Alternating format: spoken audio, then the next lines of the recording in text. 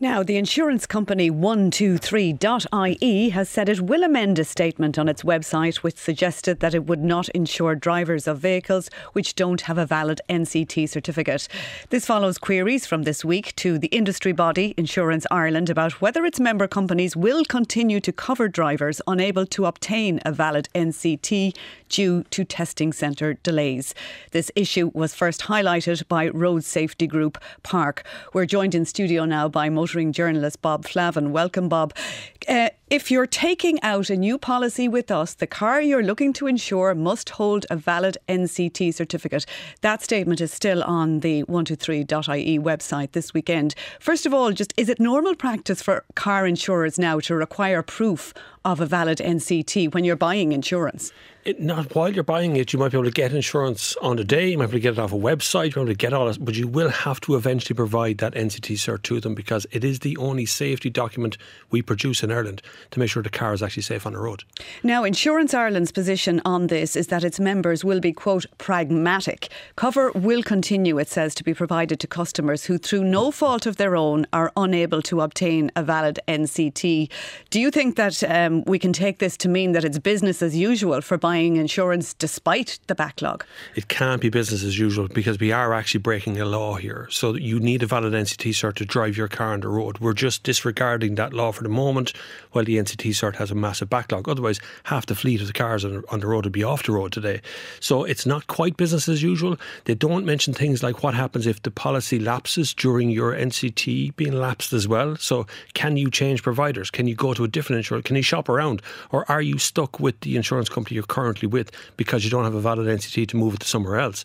So they don't cover that. So there's a lot of grey area questions that are being left open here by the insurance body. And I suppose the big question remains as who is going to pay when a car without a valid NCT ends up being involved in some kind of an accident where it's found that it was due to a mechanical fault which could have been caught on the NCT. And make no mistake, if there's a collision on the side of the road, your car will be seized and examined by an Garda Síochána. That's what's going to happen next. A fully qualified mechanic within the Gardaí will have a look at your car, and if it's found to be faulty, it'll be your fault. So you're the one meant to maintain your car no matter what, no matter whether it has an NCT or otherwise. You're the one that's going to get the blame for that one. So does that mean your insurance company won't pay out? Well, under comprehensive policies, there's the problem. It's not really third party. Third party kind of covers everything. That would cover you banging into the wall. It would cover the wall. It would cover another car. But under comprehensive policies, would they pay out if you hit the wall? Would they pay out on your car because your brakes were faulty and you didn't have an NCT at the time? These things haven't quite come up yet. So it's still very grey as to what would happen in that situation. And motor insurance legislation does require anyway that people keep their vehicles in a roadworthy condition at all time. In the absence of a valid NCT, are you looking then to your service, and should people be making sure that they're up to date now with their servicing? Yes, well, we tend to use the NCT as a sort of a check system. So we're going to check our car to make sure it's okay. We're going to let the NCT give us that NCT, and that's how we work it.